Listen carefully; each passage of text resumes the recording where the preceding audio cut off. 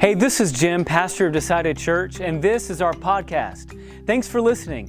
We hope the sermon you're about to hear just blesses your heart and really encourages you. If you don't mind, subscribe. That way you'll get instant notifications every time a sermon is uploaded. And by all means, if you're feeling led to give, click on the giving link and there'll be more directions to follow. God bless. Enjoy the message. Stay outside, and we're able to come in together and worship the Lord. For those of you that don't know, my name's Dylan, and my claim to fame is being married to that beautiful woman right there. So anytime I get on stage, I have to say that. I'm proud of her. So men, I encourage you to do the same. For your wives, you gotta build them up, right? You gotta be proud of them and what you have. So today we're going to be finishing up Ephesians chapter 3. So pretty exciting stuff here. We've kind of had a little bit of a break. We had Jim started us off in Ephesians, and then we had the revival, and then we had Father's Day come up. So it's been a little bit of time, but I want to start today with a little bit of a question. And maybe you guys, some of you are in here, but is there anyone that really loves to go like and see the night sky, or go outside and maybe even have a telescope or something? Yeah, so you got some star people in here. Okay, cool. Today we're going to really kind of look at the vastness of God, and so some of that kind of starts with the sky and just looking up sometimes. And if you haven't done so, you guys need to make your way out to Kansas. I'm up on stage. I had to talk about Kansas again. Last time I talked about farming and all that stuff, but this time I'm going to keep it a little bit low key. It's not going to be too much Kansas this time, but the night sky in Kansas is just absolutely remarkable. And the reason for that, there is actually a little bit of science behind it, because there's something called light pollution. I don't know if you knew that or not, but there's something called light pollution, and being around heavily occupied areas, there's a lot of light. And so what that does, it actually casts kind of a fog or a haze over, and you actually can't see the stars as well because of all the light. And so, as you know, in Kansas, there's not a lot of light. There's not a lot of people out there, right? So the sky is actually a lot more clear and a lot more beautiful. And I can't really take you guys to Kansas right now. I can't take you there, but I'm going to try to bring a little Kansas here, if that's okay. So if you'll allow me, let's go a little stargazing. So all these pictures you see are actually taken from Kansas. Now, they've been altered a little bit, but that I can tell you from firsthand experience that this is pretty close to what you will see out there.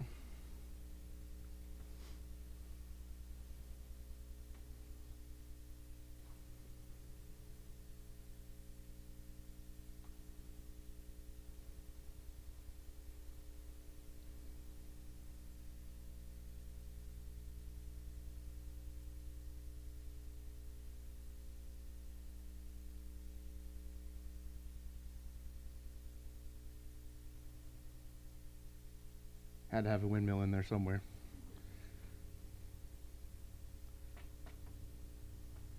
All right, that's great. Go ahead and bring the lights back up, guys. Thank you so much. So I don't know about you guys, but anytime I look up into the night sky like that, it just makes me realize how insignificant I really am sometimes, and how my problems sometimes don't seem as big as they are, looking up.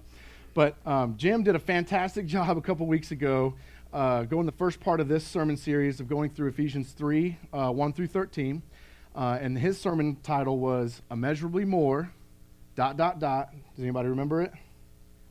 Than meets the eye.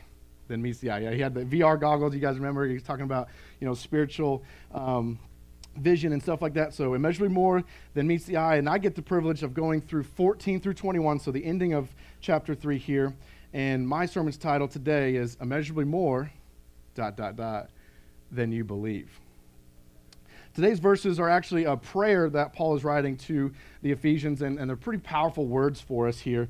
And I'm going to explain a little bit more of that prayer and kind of why it's located here. But, we always think of, the Bible and the verses and chapters and all those numbers always being there because we reference them, we study them, you memorize your verses, but those numbers and all of that were not always there.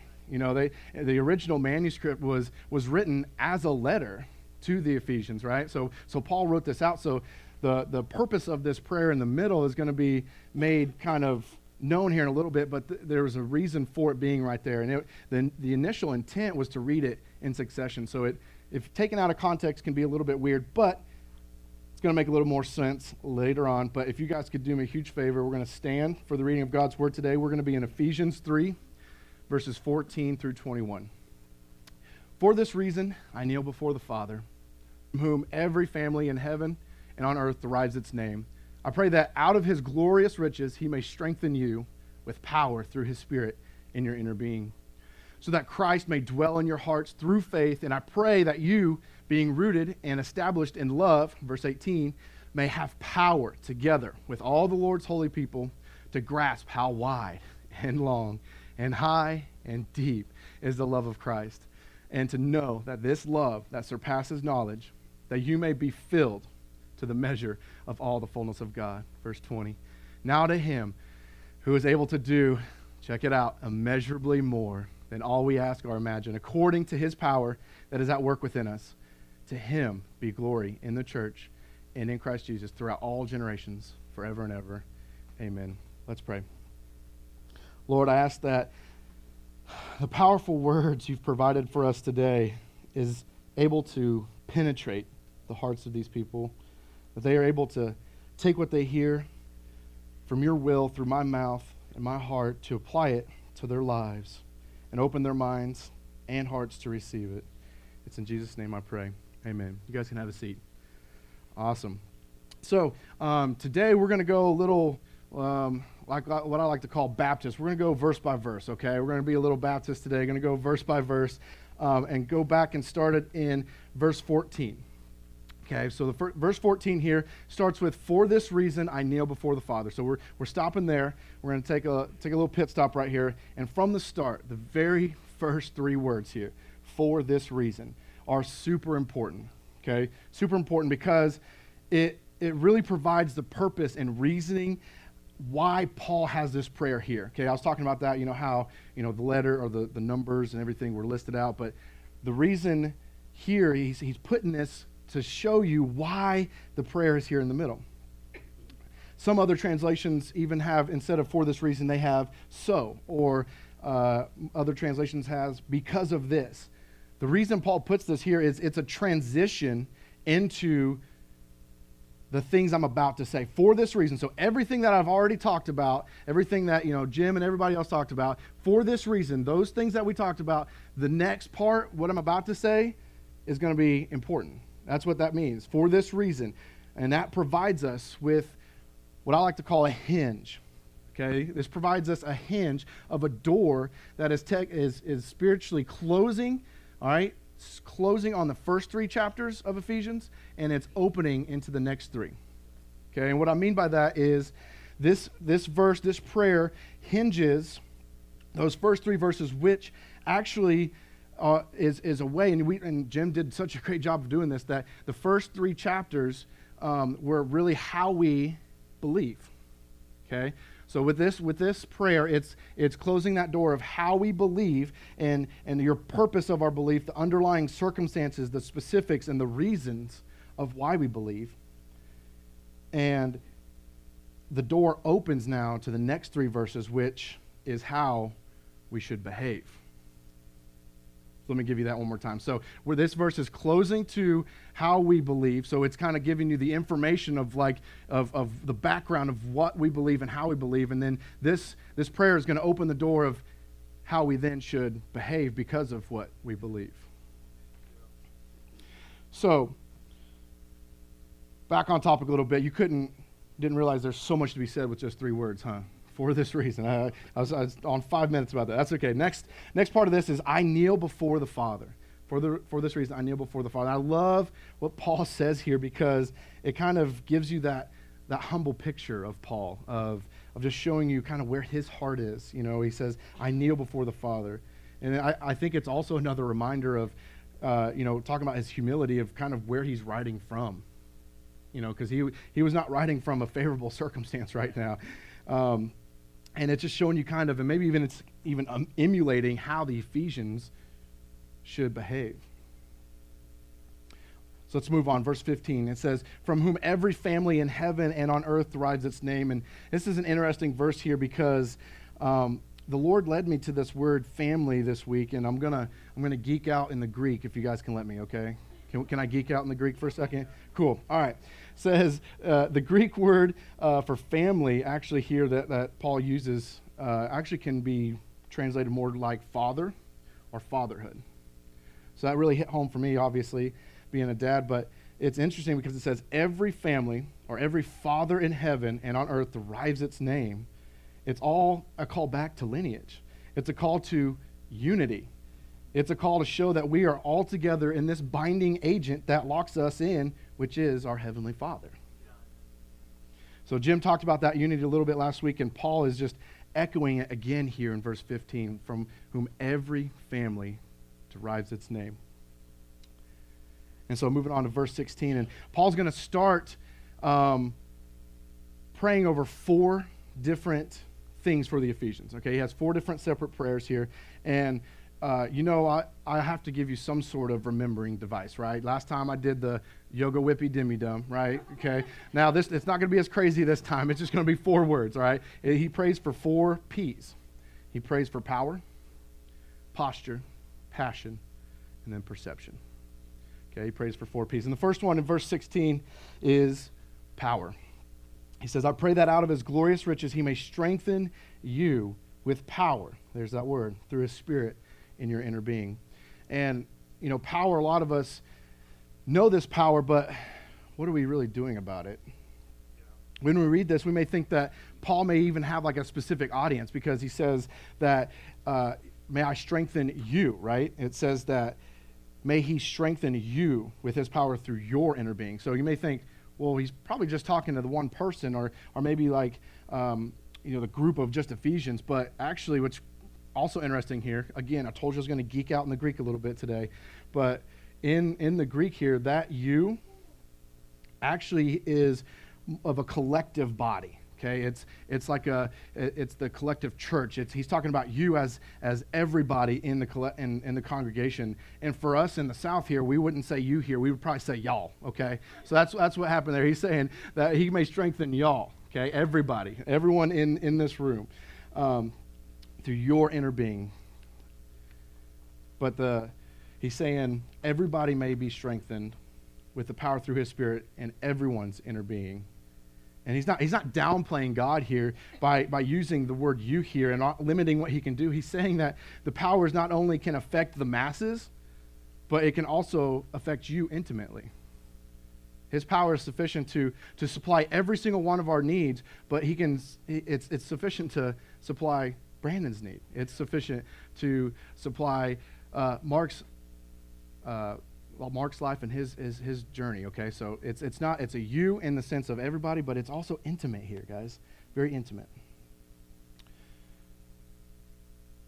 Next thing Paul prays for. So the first one was power. Next one is posture, and that's verse 17. So that Christ may dwell in your hearts through faith, and I pray that you, being rooted and established in love. So posture. When you first hear that word, it made me think of, I've been told many, many times that I have terrible posture. Like I don't stand upright like I should. I have this terrible hunch in my back. Some of you guys are probably, fitness minded, and you could probably tell me a little bit of like, what posture really does for you. I'm sorry, I just can't help it. It just happens. I'm probably going to be, when I get, Lord willing, if I get old enough, I'm probably going to resemble Quasimodo a little bit. I'm going to have that. And for those of you that don't know, that's the Hunchback of Notre Dame, okay? So that's who Quasimodo is. But the posture here I'm talking about is not of your physical posture, right? It's of your spiritual posture in your heart. It's your attitude, how you approach your faith and daily activity. Paul uses an interesting word to start here, and it's that word of dwell. The definition of dwell means to remain for a time, to live as a resident, to exist. We need to have that posture in our daily lives to be able to receive Christ through our interactions, that he is welcome in our activities, that he can exist within our choices. How do we go about doing that? Well, Paul says here, through faith. Faith is the driving force that allows for Christ to become welcome in our hearts and lives. Faith provides the opportunity for others to see what Christ means to you. Faith also comes from hardship. Faith comes from clinging to that last shred of hope when there's nothing left. Faith is belief that everything's going to be okay when everything's not. Faith is freedom. Faith is belief. Verse 18 and 19. We had power, we had posture. Now, we're going to talk a little bit about passion. 18 says, may have power together with all the Lord's holy people to grasp how wide and long and how high and deep is the love of Christ. Now, we're going to come back to this verse 18 a little bit because it kind of ties in quite nicely to the ending here. But Paul is kind of really writing to show kind of the vastness of God here. You know, he talks about, you know, the length and width and depth. It kind of gives light to kind of almost the cosmic greatness that Christ is here. But we're going to come back to that in a second. So just put that in the back of your brain. So we're going to move on to verse 19. And to know that this love that surpasses knowledge, that you may be filled to the measure of all the fullness of God. This is where our passion is shown or put to the test. When you have passion for something, you can't get enough of it. I'm very passionate, obviously, about my wife, as you guys saw earlier. You know, can't get enough of her. My children, I'm passionate, obviously, about Jesus, which led me to this church and being on stage today. But a passion of mine that is somewhat of a guilty pleasure, and some of you guys already know this, is board games. Or any games for that matter. You know, it doesn't really matter. We can play any game, but I just love the mindset of like being able to like think through strategy and ultimately we play games to win, right? Yeah, obviously. Thank you. Yes, we got some other competitors. I mean, I'm sorry for everybody out there. There's no such thing as participation trophies. Okay, there's only winners and losers. All right, I'm sorry. I had to say it. I'm a coach, so you know. But that competition I love because sometimes it brings out the best in me, but sometimes it brings out the worst. But passion, Paul puts it, we need to be filled to the measure of that. As he says that love surpasses knowledge, we can't begin to understand the amount of love that God has for us. So much so that he sent his only son to die in our place on a cross that he didn't deserve, but did so willingly for each and every one of us. Passion, what I find interesting here, he says that we should be filled with that love to the fullness of God. So just think about that for a second. We're supposed to be filled to the measure of the fullness of God. How is that even possible? I mean, to be honest, how is that possible? I'm supposed to be filled with the fullness of God, the creator of the universe, the Alpha and the Omega. How am I supposed to be filled with that? The answer is you're not. Your cup may be. You see how I love how he puts those words there, that you may be filled. Not that you will be, you may be. So there's a choice involved in that. But it says you may be filled.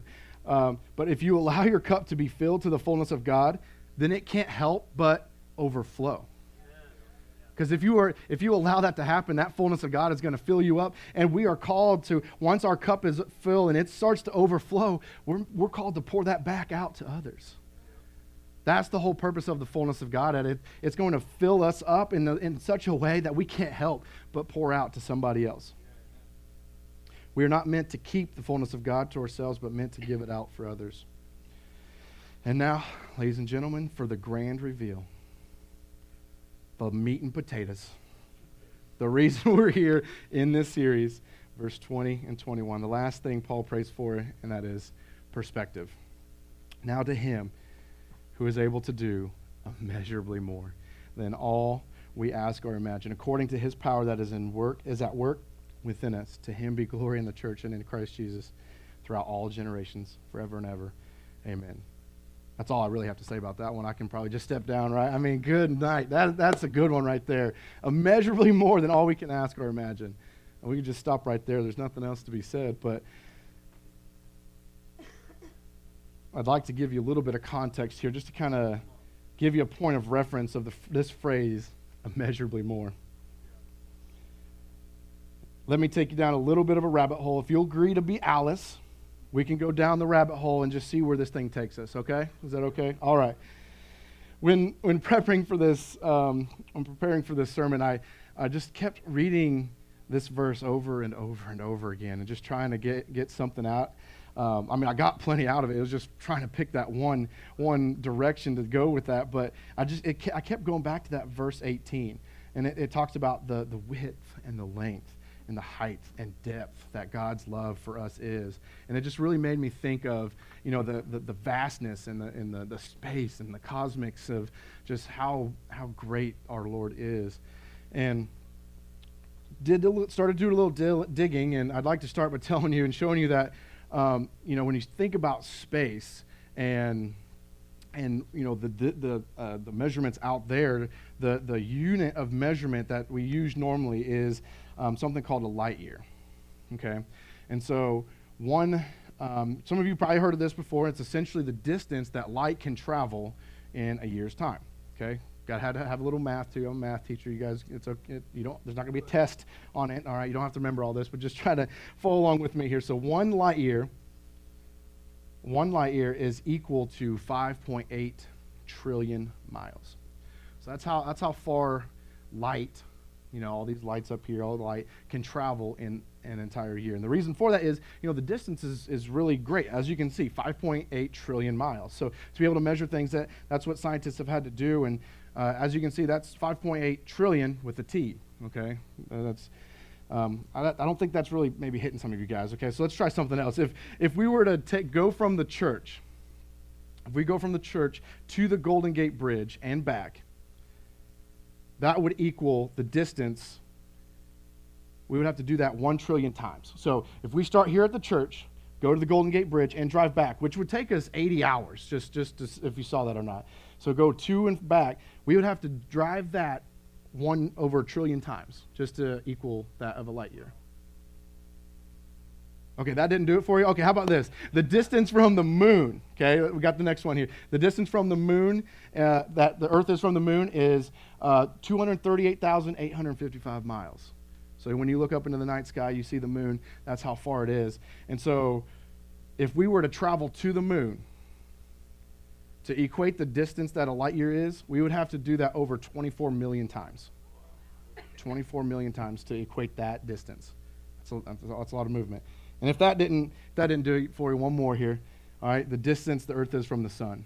It's roughly 94.5 million miles because, we're close to July here. 94.5 million miles. And that distance, to cover a light year, we would have to travel a total of 62,222 times to reach the amount of time light travels in 1 year.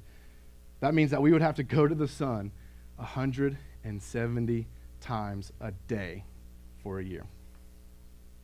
170 times a day for a year. So light years long, okay? Light years long. And if you'll allow me, let's go down the rabbit hole a little bit more. We currently are on planet Earth. Well, most of us are, which orbits around the sun, right? And there are other planets which we call the collective a solar system, right? So we're inside a solar system. It goes around the sun. And we're actually a part of a much larger system, much larger entity called a galaxy. Now, does anyone remember what the name of our galaxy is? Milky Way. Good job. All right. So the Milky Way, and scientists believe there are hundreds. So this is our galaxy here. This is actually from a top view. So this is like an artist's rendering of what the Milky Way is. And most of us think, oh yeah, we're in the center, right? Well, that's where we are. Well, no, we're not always that important, right? We're actually on one of the outer, what they call bands. We're actually between the two because we wouldn't want to be at the center of this galaxy because that would not be good. And then we also don't want to be inside the bands there. There's a lot of debris and things that would not be good for us either. So we're between two of them. So just really shows you, how insignificant we can be. But scientists believe there are hundreds of billions of stars inside the Milky Way. So our sun is just one of those hundreds of billions. And that's insane. And so a lot of us have a hard time really rationalizing like how much really is a billion or a trillion for that matter. So even like, someone says like, oh, Elon Musk, he's got, billions of dollars. Like, it's just unfathomable, right? I couldn't even imagine having that much money. But let's put it into some context and show you that the difference between million, billion, and trillion, other than spelling, obviously, right? If we were to guess how long 1 million seconds, if you were to guess how long is 1 million seconds, does anyone have a guess for that? So I heard somebody say something. A million what? Oh, nice, yeah, nice. Anybody have a guess? Brandon, take a guess. How long is a million seconds? Oh, gosh, a year. That's a good guess. It's a good guess. It's actually 1 million seconds is 12 days. 12 days. I know. You think vastness, right? It's okay. You had to be the one. It's okay. So 1 million seconds is 12 days. So keep that in mind with the next question of, well, how long is 1 billion seconds? So 1 million was 12 days. How long do you think a billion is? 1,200 days? Okay. Good guess. 60 days? Nice. Good guesses. 35 days? Nice. So 1 million seconds, 12 days. 1 billion seconds is actually equal to 31 years. 31 years. So, yep, here in a couple years, I'll actually be turning 1 billion seconds old. So pretty soon that'll happen. That just right there shows you the difference, a million, billion. Now, the last one here, a trillion seconds, and you guys don't have to guess this one, but 1 trillion seconds is 31,688 years. So that just shows you how much different, because that's trillion, right? That's that 5.8 trillion miles that a light year is. It just shows you how big that really is. And so, don't let me lose you with all the math here. Scientists here are able to see, through their technology and stuff, they're able to see that the universe, the very space we live in, is actually constantly expanding. I don't know if you knew that or not. So our universe is actually expanding. And they're able to kind of have some sort of calculation that they figure out that it actually exceeds. It is expanding in an exceeding amount that's faster than the speed of light. Our universe is expanding faster than the speed of light. And what that means is the universe is expanding further than 5.8 trillion miles in a year. As a matter of fact, scientists aren't actually able to figure out they cannot figure out the exact speed at which our universe is expanding. They don't have a clue. They just know it's faster than the speed of light. And you want to know what that sounds like to me? That the scientists can't figure out how fast our universe is expanding. You know what that sounds like to me? That sounds like immeasurably more. Yes, sir. That's immeasurably more right there. The universe is expanding. They can't measure it. That is exactly the same thing that God's love in our lives is as well. His power to work within us, He can do immeasurably more. So you mean to tell me that you don't think God can handle your request? That He can't overcome that circumstance that you're in? So you're going to sit there in your seat and tell me that God is not able to mend that relationship or fix your financial hardship or rid you of that desire, that addiction, that sin you just can't get over? He can't do anything about that? Who is able to do immeasurably more? But what must we do? More than all we ask or imagine. We need to ask. Allow the power of Christ. Allow the power of Christ to give you the posture of your heart that will give you the passion to serve Him and the perception to just see how much He is capable of in your life. Power, posture, passion, perception. Let's pray. Dear Heavenly Father, we come before You in awe and complete amazement at Your vastness and Your beauty. That when looking at the night sky, we can see how just intentional You are. As it says that in Scripture that You've placed the stars in their location, and just as You have placed every single star in the night sky, You are able to call us each by name. We thank You for Paul and his reminder to the Ephesians that You are able to do immeasurably more in us through Christ, our Lord and Savior. Father, I pray that if there is anyone in this room who is struggling with their walk today, Lord, that if they have a sin they can't get over, that there's just some circumstance in their life that they just see that it just seems like a mountain. It seems like insurpassable. It's so big to them, Lord, that I ask that they realize how great you are and how vast you are, that they can lay it all at your feet, that they let go of the control of their lives and give it to you. You're so worthy of it all, and yet you still walk with us hand in hand as we go through life, the struggles, the pain, the worry. You're here through it all. All we need to do is ask. Abba, I ask you that whoever needed to hear this today, they're able to receive it with joy, that your mercies are fresh every morning, and that they are able to be filled with the fullness of God, that they can understand your love surpasses knowledge.